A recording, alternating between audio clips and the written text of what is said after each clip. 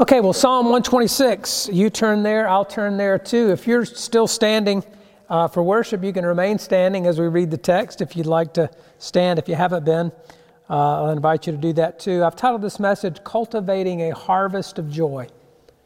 Cultivating a Harvest of Joy. From Psalm 126, listen to the word of the Lord. When the Lord restored the fortunes of Zion, we were like those who dream. Then our mouth was filled with laughter and our tongue with shouts of joy. Then they said among the nations, the Lord has done great things for them. The Lord has done great things for us. We are glad. Restore our fortunes, O Lord, like the streams in the Negev. Those who sow in tears shall reap with shouts of joy. He who goes out weeping, bearing the seed for sowing, shall come home with shouts of joy, bringing in sheaves with him. This is the word of the Lord. Thanks be to God. Let's pray. Well, God, this is your true and living word. We open it with the expectation, as always, that you have truth and life for us in it, not just in general, but us specifically, those gathered within the hearing of your word even right now. Lord, you know the need in every life, on every heart. You know past, present, and future.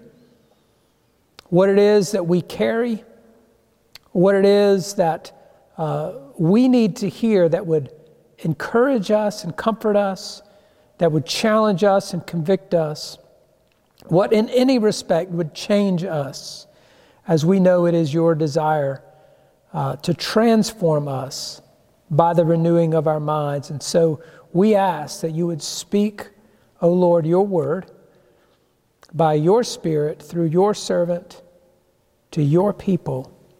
God, would you move me out of the way and let only your voice be heard for the good of your people and for your glory. In Christ's name, amen. And you may be seated. Well, as we began this series through the Psalms of Ascent, I said that I just had this sense we needed to sort of sing our way out of 2020. These Psalms of Ascent were songs to be sung on a pilgrimage to Jerusalem. People traveling from wherever they were throughout the nation of Israel going up to Jerusalem for the pilgrimage feasts. And these were songs that they sang along the way. And so I said, we ourselves kind of needed to sing our way out of 2020 and journey from the valley we've been in during this season of time to a higher place. And surely there's a higher place than 2020 has been. I know, I understand without needing to experience it myself, there are lower places too. So let's don't be too terribly down in the mouth, but we're journeying out of here and upward and singing our way out. And, it may have occurred to you, it's been a year ago this week that COVID began to shut down things in North Carolina. As a matter of fact, last year on Sunday, this particular Sunday, I was making an announcement in Sunday morning about some precautions we would take that Sunday and then in following weeks. Just in light of this early circulation of the coronavirus. It hadn't touched home in Wilmington yet. I think maybe not in North Carolina at all. Maybe there were some cases elsewhere. But anyway, in no way did we imagine that before the week was out, we would be making the decision not to have service that following Sunday. That's been a year ago. And that's not necessarily, I don't really want to mark all these milestones as anniversary dates to celebrate. It's just to say it has been that long, and you're well aware of that. But in that time, and through that experience, there's been a lot that we've lost. We've really experienced, we have suffered loss during this period of time. And people have lost jobs, whole businesses, certainly lost some business revenue, income in general. People have lost just a normal school experience for students, parents, and for educators. We've lost our customary worship routines and fellowship of the church. We've lost these sort of irreplaceable experiences of senior year for high school and college students. They don't get another senior year. It just has made the most of it they can, but certainly wasn't what they would have ever imagined it being. You know, there were people who lost that wedding of their dreams. Either because they didn't have their wedding, or because they had it and it just couldn't be the one that they had dreamed of. And we could go on and on and on and on, but this is actually critical to the message today and really to our healthy journey out of this place. It's critical that we identify what it is we've lost. Not for the sake of lamenting that forever, and not for the sake of griping about it forever, but for the sake of dealing with it effectively. We have experienced loss. And not only in those tangible ways, in some ways, for some of the reasons I just mentioned, or for others, I mean, people may have lost a sense of their identity in some way, a loss of self-worth, a loss of security. And most of us, to one degree or another, have lost a measure of joy. And Psalm 126 is basically a prayer asking God to restore what was lost. It's the essence of that prayer is actually found right there in the first part of the first phrase of verse 4, where he says, "Restore our fortunes, O God." That is the prayer of Psalm 126. There's a lot around it, a lot of treasure around it, but that's the essence of the prayer. Restore our fortunes. And the psalm actually begins with a flashback to a time when God had done that before. If you look at verses 1 through 3, you sort of get a taste of that. When the Lord restored the fortunes of Zion, we were like those who dream. You know, they're remembering a time. There was a time God restored our fortunes. We don't know what it was he's referring to about the lost fortunes of Zion, what particular experience there. But collectively, as a people, they experienced like a national loss. And but God had restored their fortunes, and they were like those who dream. And it goes on to say, you know, our mouth was filled with laughter, our tongues with shouts of joy. We were telling everybody about how good God was.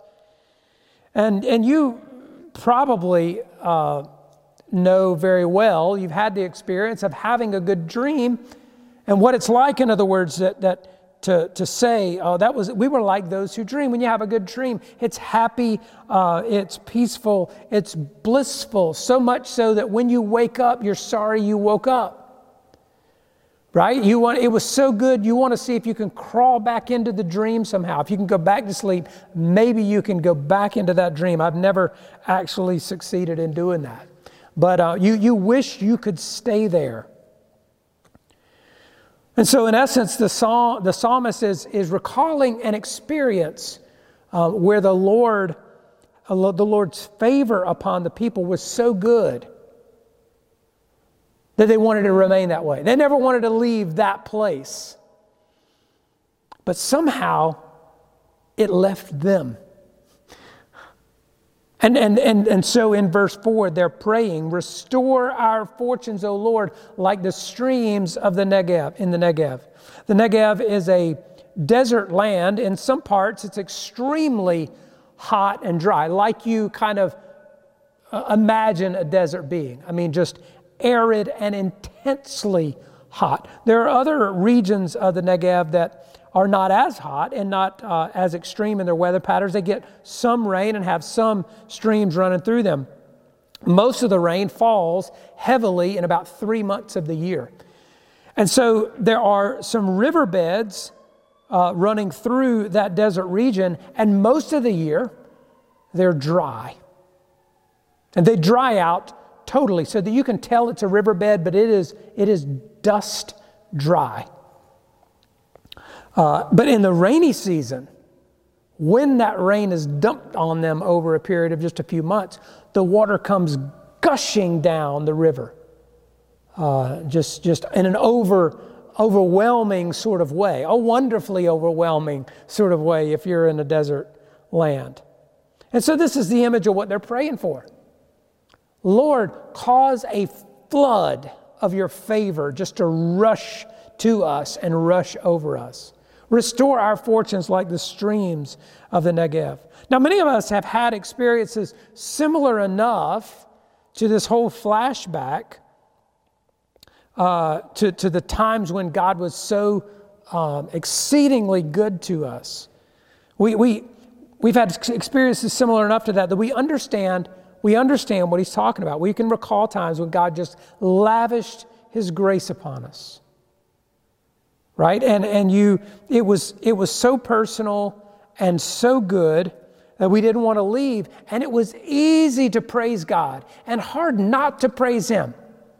Right? It's just praise is just flowing off of your mouth. You may have even made the mistake, I think I could say, of saying things like, I just don't know how people can not praise God. God is so good. And it is so good, and you're so thoroughly saturated in the blessings of God that you presume that this is sort of an all-the-time normal kind of experience you're going to have. And like these in Psalm 126 that the psalmist is speaking to, you just wake up one day, perhaps, and it just seems like the riverbed, so to speak, has dried up. That all of that favor that you're just overwhelmed with, saturated by, for no apparent reason, nothing you've done differently, but it just seems like suddenly you're parched spiritually and dry and wondering, God, where are you? Come back, so to speak. Crying out to God again for his help, for his favor, for his provision and presence, and so on. The key point, though, is in those cycles and seasons, there is something real that is lost. There's something real that's been lost, and joy has been lost with it. For the people of Israel in Psalm 126, and for you and me in real life. That when we reach those points in our spiritual journey, there's something real and tangible that's been lost, and joy has been lost with it. And how is that joy to be restored? Well, what this psalm would tell us is that joy is to be harvested after tears have been planted. Joy is to be harvested after tears have been planted. That's why I called the message, Cultivating a Harvest of Joy. I mean, verses 5 and 6 speak to this in this really powerful metaphor. I mean, this is rich. So sit up in your seat, okay? Stand up if you have to stand up, but don't miss what this says here. That those who sow in tears shall reap with shouts of joy. He who goes out weeping, bearing the seed for sowing, shall come home with shouts of joy, bringing his sheaves with him. So there's an intentionality about this. Those who sow in tears, right? It says that in verse 5, and then in 6, he who goes out weeping, bearing the seed for sowing.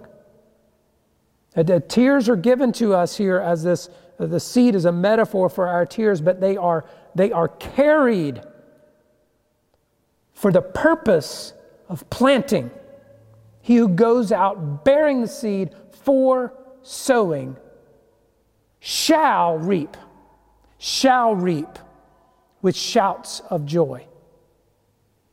Now, that's a wonderful assurance on the back end, but it is conditioned upon actually planting the tears.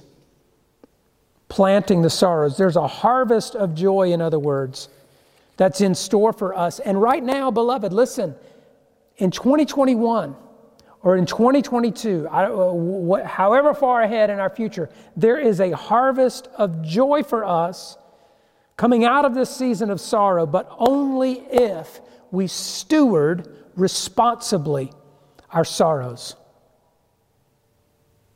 And here, let me preview some of what I'm getting ready to say, because you can remain sour for a long time.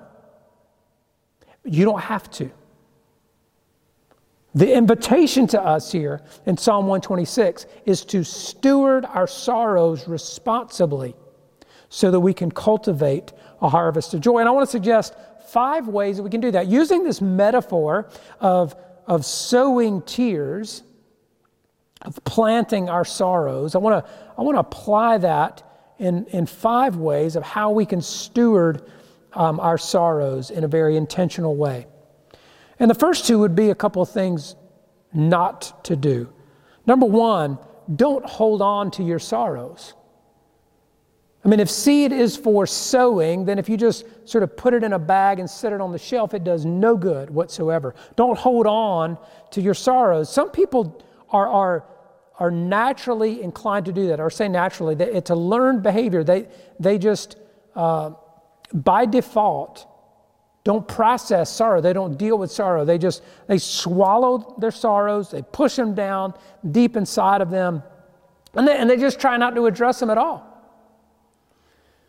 And of course, you know, there really is something likely very unhealthy about doing that. But it also fails to obey God in what He tells us to do with them here, and therefore we have to assume we fail to receive the abundance of joy that He would have for us if we just hold on to our sorrows. Tears are meant to be shed, not swallowed. Don't swallow them. But also, some people hold on to their sorrows by just trying to cover them with positivity.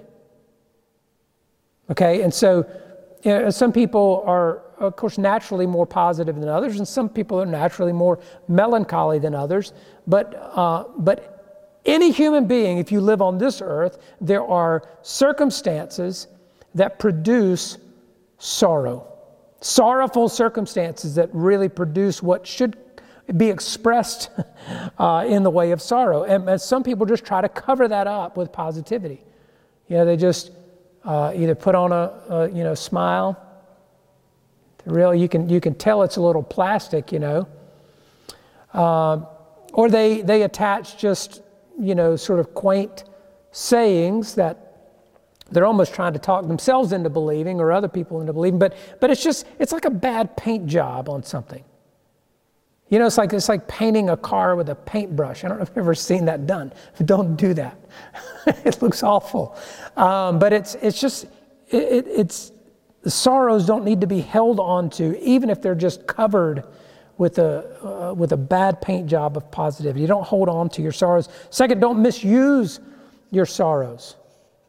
Again, to sort of extend the metaphor here, you could not only to sort of steward irresponsibly, or to fail to steward, I suppose, responsibly, your sorrows and your seeds. You could fling them on the rocks, right, or on the sidewalk, or you could just throw them up against a wall. There are lots of places you could misuse them, lots of ways in which you could misuse them. And there's probably lots of ways we can misuse our sorrows too. 2 I would mention specifically is, number 1, wallowing in self-pity. You can terribly misuse your sorrows by wallowing in self-pity. Why is this happening to me? I don't deserve this. I'm the last person that should be going through this kind of thing. And you can really meditate on just the negative realities of your circumstances in such a way that it'll take you down to the depths of self-pity. Don't wallow there. Don't, on the other hand, Convert your sorrows into resentment and bitterness, or maybe a better way of saying that is allow your sorrows to be converted into resentment and bitterness. If you let the sorrows sour, if you let them sit long enough, it's like they just ferment and become a vinegar sort of substance in your soul, and makes you resentful and bitter. And it'll make you focus on all the people besides yourself, all the people who are responsible for you being in this sorrowful situation, being in the situation where you've experienced loss. Other people are responsible for your loss, and resentment would have you focus there. Anger and resentment would lead you to pray, God, smite my enemy for his wickedness. Sorrow will lead you to pray, God, restore to me what my enemy stole from me. So the focus is on what was lost, not on whoever I think might have been responsible for it. There are places in the psalm that psalmist will pray, God smite my enemy as well. But the point is, there is something essential about dealing with the loss. And listen to me. There are a lot of people who bypass the sorrow and leap directly to resentment and bitterness, and you're still living there. And you're going to stay there. You're not just going to grow out of that. That will callous you if you don't deal with what really is the sense of what you have lost, even if it's been taken from you. But what's the loss you've experienced, and what's the pain that you've experienced from that? That you need to take to God, sowing your sorrows, planting your sorrows. Because if you leap directly to resentment and bitterness and stay there, I mean, you will become a sour, wrinkled curmudgeon, and will just get more and more bitter as time goes on. Time is not going to heal that wound. You're going to have to deal with, honestly, what's really gone on in your own heart. So don't hold on to your sorrows, don't misuse your sorrows, but instead, number 3, pray your sorrows, or pray your tears is the way I actually said it. And this is really the crux of the matter here, and there's not really a better way of saying that. I thought about saying turn your tears into prayers, but that implies instead of crying, I'm going to pray. No. Pray your crying. Pray your tears. If seeds need to be planted in a place where they can be fruitful, then your tears need to be deposited in a way that they can produce joy. And the way we do that is to bring them to God. To pray what it is that brings tears to our eyes. Let your tears fall in the place where you bow your head. Kneel down, bow your face before God, and let your tears wet the pillow that you're bowing on. Pray your tears. Talk to God about what has been lost. And again, you actually may need to do some examination of yourself to even know what that is, because you haven't really thought about that in a specific way. Your heart wants to go immediately to blame somebody else who did things that made you feel the way that you're feeling. And that's why you're mad, because of what somebody else did. But something has been lost and you've not dealt with the loss. Identify what that is and talk to God about that. That's what the psalmist does here. Restore our fortunes. There's no mention of who stole their fortunes from them, so to speak. Of who is to blame for the loss of their fortunes. Just to cry out to God, restore them. Pray your tears. Number 4, practice ordinary obedience throughout your season of sorrow. I sort of draw this from the fact that using this metaphor of planting and then harvesting, or sowing and reaping, in between sowing and reaping, there's a lot of tedious tending of the garden, isn't there? For those of you who garden, you would know that. There's a lot of weeding, pulling weeds, that is, watering, dealing with bugs, trying to keep the bugs away, trying to keep pests away like rabbits and squirrels and deer and other things, depending on where you're living. But just a lot of mundane, ordinary work after the sowing has happened, but long before there's anything that even appears to be a harvest on its way. But we do the routine drudgery at times of tending what we've planted with the expectation that there's going to be a harvest.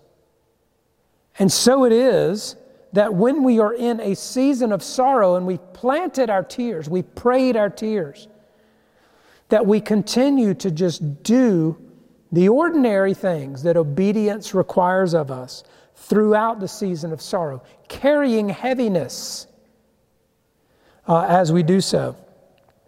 Tim Keller used a really, I thought, very helpful metaphor in talking about this, another baseball metaphor, 2 weeks in a row, who would have thought? A batter in the on-deck circle in a baseball game will often swing a bat either with what they call a donut on the bat, sort of a weight that goes on the end of it, or they might pick up 2 bats and swing them. And the idea is, as you're warming up, you're swinging a heavier weight, so that when you go into the batter's box with your regular bat, it just feels lighter.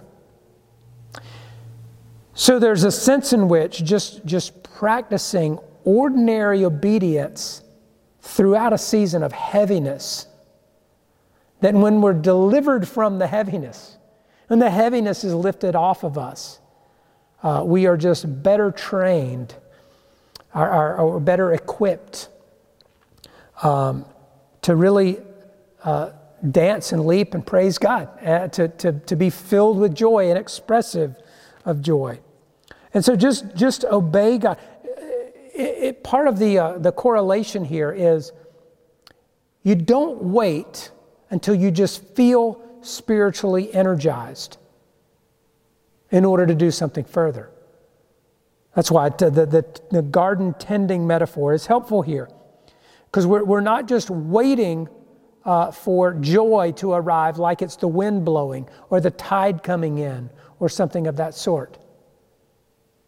We've planted our tears, we just obediently tend what we've planted in ordinary ways for a season of time, trusting the harvest is going to come. So even in that heaviness, you continue to pray. When you really have to force yourself to pray, then there's nothing inside you that really wants to pray. You're despairing that badly. Pray anyway. Read your Bible. Go to worship. Fellowship with other believers and tell them about your sorrows and let them share the burden with you. Be obedient in just ordinary ways. And then number 5, and this is really, I had this as number 1 at one point, and you'll maybe see why. Examine your sorrows in light of the cross of Christ. And here's really the point, however you might say that differently. His sorrows will put your sorrows in their proper perspective. When you think about the sorrow that he endured for our sake, it puts our sorrows and sufferings and hardships in the right perspective. Isaiah 53 verses 3-5 says, "He was despised and rejected by men, a man of sorrows and acquainted with grief, as one from whom men hide their faces. He was despised and we esteemed him not." He was one who so much shame was cast upon him that in some respect people were a little embarrassed for him, and other people were a little bit embarrassed of him. They hid their face. He was despised. We esteemed him not. Surely he has borne our griefs, and he's carried our sorrows, yet we esteemed him stricken, smitten by God, and afflicted. But he was pierced for our transgressions. He was crushed for our iniquities. Upon him was the chastisement that brought us peace, and with his wounds we are healed. You hear the theme, right? He was a man of sorrows because he bore our sorrows. He was acquainted with grief because he bore our grief. And that's why Hebrews 12, 1 through 3 that I read at the early part of the service is so helpful in this regard. Let us run with endurance the race that is set before us, looking to Jesus, the founder and perfecter of our faith, who for the joy set before him endured the cross. That he, for our sake, took on all the pain of the cross, all of our sorrow, all of our grief that came along with our sin. And so there's no hardship we face that compares with that, number one. There's no hardship that we face that he hasn't already died to deliver us ultimately out of. And that's really, I suppose, the bottom line. That Jesus experienced ultimate sorrow so that through him we might experience ultimate joy. We look forward to, not too long from now, we hope, on this earth, a season of joy restored to us, that we're sowing in tears and we shall reap with shouts of joy. But even that doesn't compare to the ultimate joy that he has secured for us, that we will enter into, and it will be even better than a good dream. It will be happier, more peaceful, more blissful than our best good dreams, that we would want to remain in, and we shall remain there with him. And so, again, the invitation, the exhortation, what we are urged to do in this passage, as we know, we desire now as much as we have maybe ever in our lives, God restore what's been lost. Even in real practical ways, every one of us wants to say, I can't wait till things get back to normal. Even in real practical ways, something's been lost and we want to recover it. And there are ways much deeper and more significant than even those surface level things that would come to mind. But that is the prayer of just about everybody's heart right now. Restore to us, O God. And so the sorrow that accompanies that sense of loss that we've all experienced needs to be stewarded. It needs to be stewarded responsibly, and we do that by planting our tears, tending them, looking to Jesus, the author and finisher of our faith, the one who was ultimately a man of sorrows, that in due season we shall reap if we faint not. Well, let's pray. God, we thank you so much for this assurance. Lord, we love the word shall, that we shall come home with shouts of joy, reaping.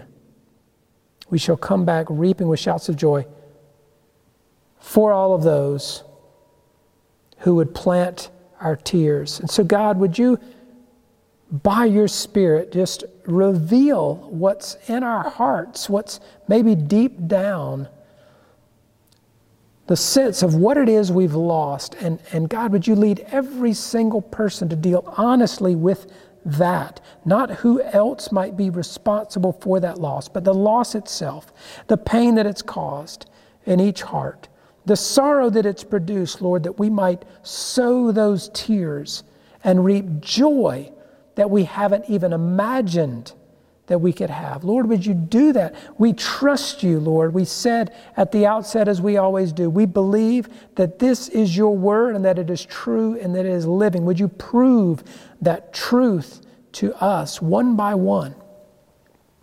And would you produce from it a great life that accompanies the joy that we're going to harvest? Minister this to each person one by one, I ask. In Christ's name, amen.